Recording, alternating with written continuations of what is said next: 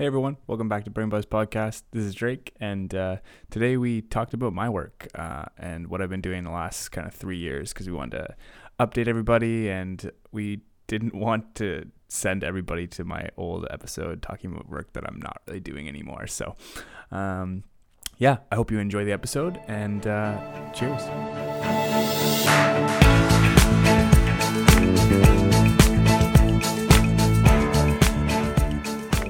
Friends, colleagues, and returning listeners, welcome to another episode, another season of Brain Buzz. We're your hosts. I'm Kyle. And I'm Drake.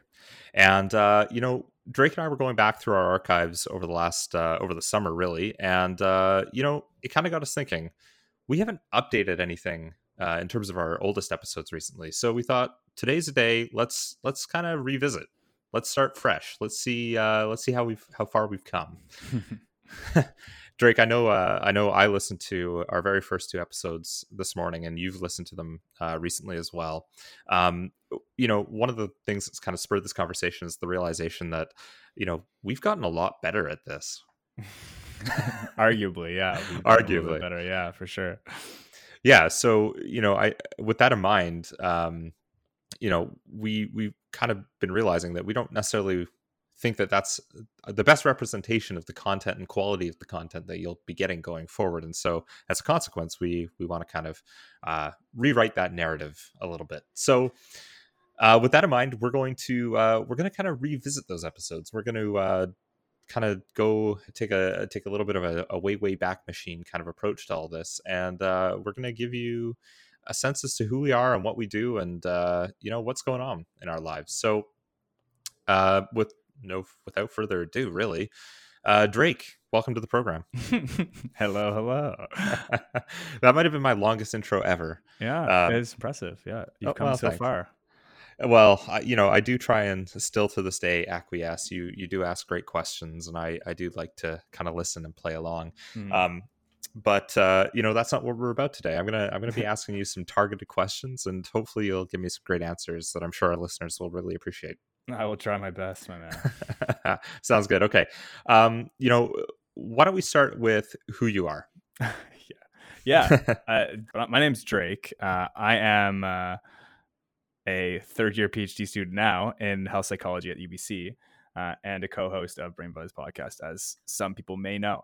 And so this episode came to be more or less because we wanted everybody to know who we were. This would have been 3 years ago that we recorded our first episode, I think, right? Yeah, about that. Was it 3 years? Maybe more. Yeah, like it's been a long time. Feels like forever ago. Mm-hmm. So we thought we were doing very distinct things in our research, and that changed. So I mean, like, not that the things that we were saying we weren't true when we were saying them, but I mean, we've changed in some ways, some of it, like we've changed what we do as researchers and what we focus on. So I am a relationship researcher and a sexuality researcher. That's how I describe it. But I'm in health psychology, and I focus a lot on how couples support each other and how they can manage stress. So let's kind of take a step back here and unpack some of this. So you said a sexuality and relationships researcher. So what exactly are those two things?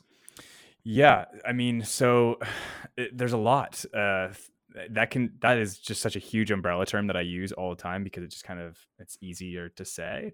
But what I do within what I started on whenever I was in undergrad, like 7 years ago, I was originally interested in how couples and how people in romantic relationships kind of why they're attracted to each other.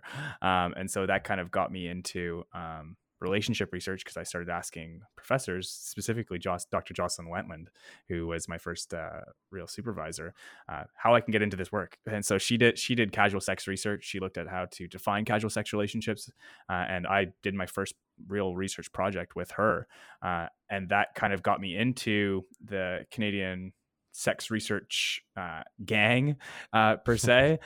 So now I know a lot of all my colleagues in sexuality research across North America have really impacted the way that I look at research and what I'm interested in. So the work that I do within sexuality has been a lot of focus, or a lot of it has been focused on sexual orientation in men and how that can impact different outcomes. So we've looked at how gay men, bi men, or straight men basically how they manage non-consensual sexual experiences and what their experiences are. So I did a paper with Raymond McKee on that, and we've looked at how technology can impact sexual sensation seeking within men who have sex with men and heterosexual men, and looked at things like men's genital self-image, so how people perceive how men perceive their genitals, and how that can vary based on sexual orientation and geographic region. So those are the things that I've been working on in sexuality. And then within relationships, it varies, but mostly it's oriented around how couples manage stress on a day-to-day basis, and what coping strategies they use and how they support each other, and how that can impact their long-term health outcomes or their relationship outcomes. Now, Drake, you mentioned kind of earlier on in that segment there, the gang, and you talk about Dr. Jocelyn Wentland, and you've kind of alluded to others, but we've actually had the fortune of having some of these others join us since we recorded those very first episodes. So, we've had Scott Semenina, obviously Jocelyn Wentland, we've had Lana Peterson, Lydia Ruse, just a ton of these really fascinating and excellent researchers come in to be able to chat with us, really, which has I imagine for you been a pretty awesome experience to get to have these conversations with people so well respected and regarded in their fields. Yeah, absolutely. I mean, there's it's not a coincidence here. We recruit the researchers that we are most interested in, and so I have a lot of colleagues and friends that we pulled on heavily from the beginning, and so there's a lot of that's why you can see a lot of relationship and sexuality researchers popping their heads in and joining us for episodes, because I love their work, and I always love to talk about relationships and sexuality. So I think, it's definitely had an impact on the guests that I reach out for, and guests that we're going to have for the foreseeable future, because I continue to there's more and more that colleagues and researchers in those fields that I'm interested in hearing about their work. So yeah, totally. And that's we're lucky that we've got one researcher who kind of does sexy research, no pun intended there, because that's what people find really fascinating, I think. And hell, I'm not even, I don't even do that kind of work, and I think it's really fascinating. And we'll get to kind of what I do later on, and we'll kind of discover that maybe some of the people that we'd be chatting to in my world wouldn't necessarily be the biggest draws, but no, they're fun. I mean, there's different interests across all the areas, right? And I think there's a lot of course, and yeah, I mean, it's sexier for sure. I mean, the work that we do that's the whole point, right? I think that's why it's been so easy for me to transition into this work, and also it was kind of a barrier when I got into doing sex research, because my family and my friends didn't really understand what it was, and I didn't really know what I was doing either. Like, I didn't have all those papers written at that point, so I was just like, I'm just interested in it, so I don't know what to tell you. But no, it's definitely sexier. But there's so many cool researchers just in so many different fields. So I'm grateful that your stuff isn't as sexy. So it's okay. We're a nice balance. Yes. Okay, so we've kind of talked a little bit about some of the sexuality research and the relationships research. What's going on now? Like, where are we going? You've done some other stuff in the interim as well.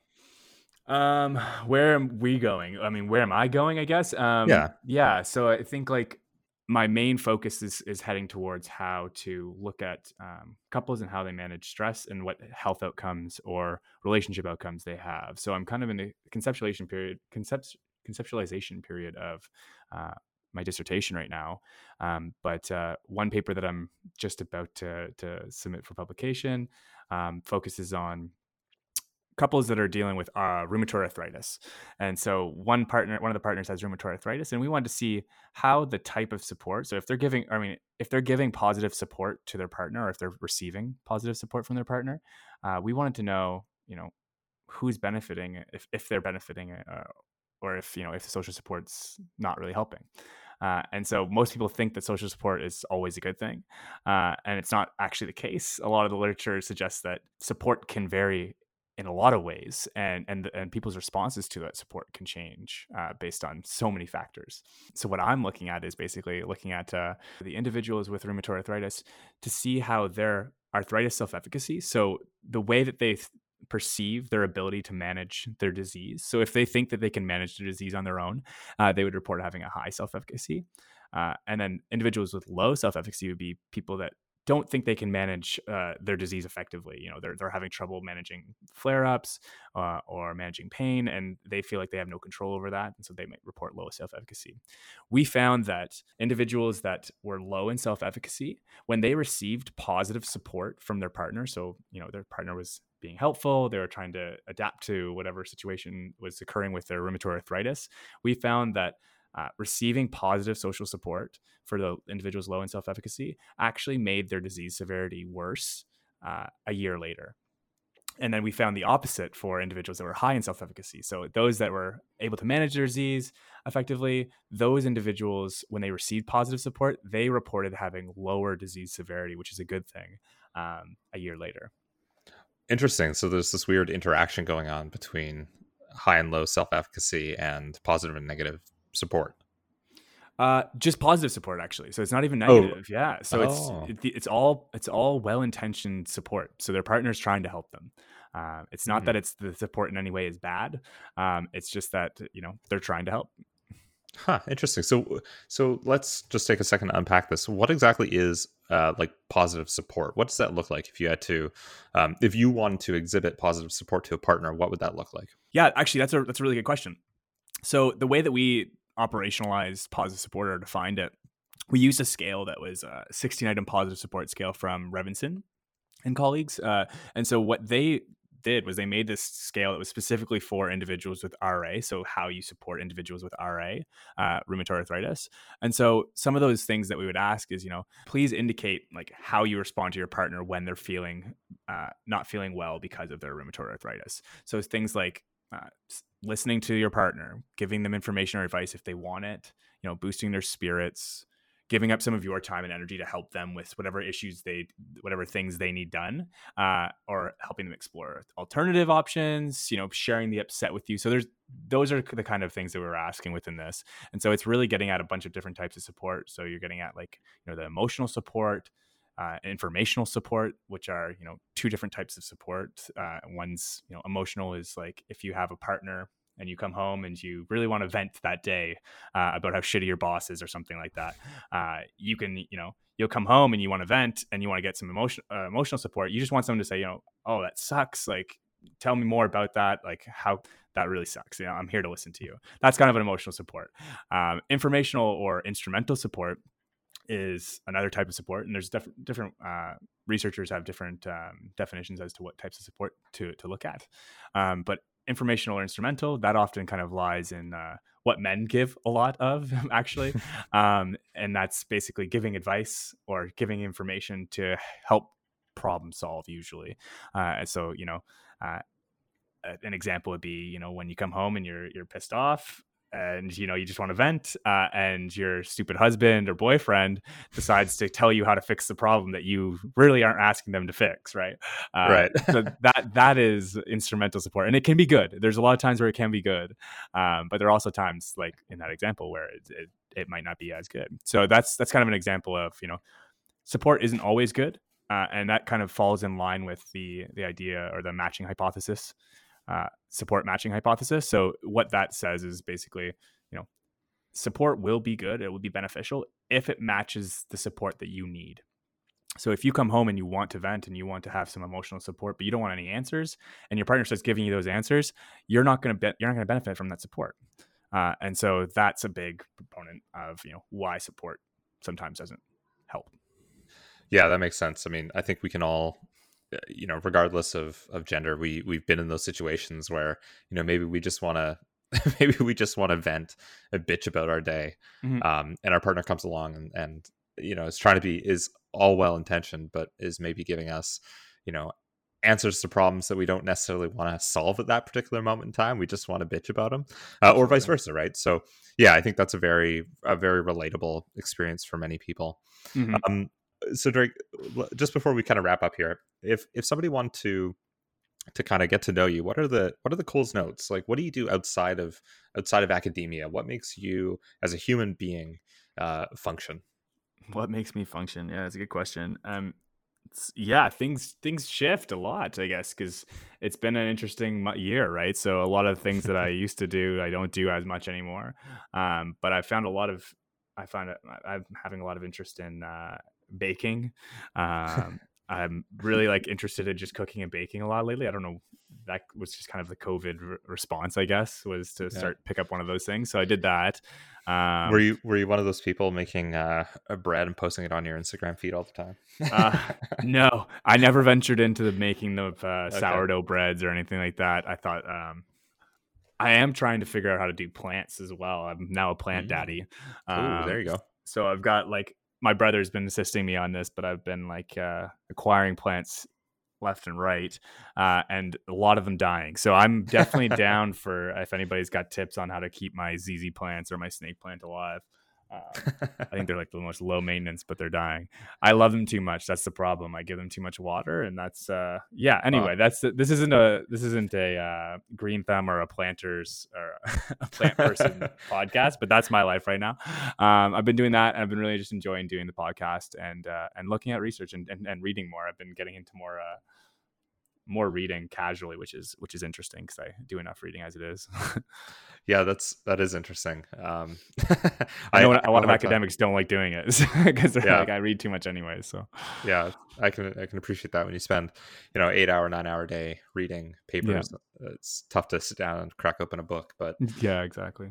Well, that's great. Okay, let's wrap this up then. Drake, pleasure as always.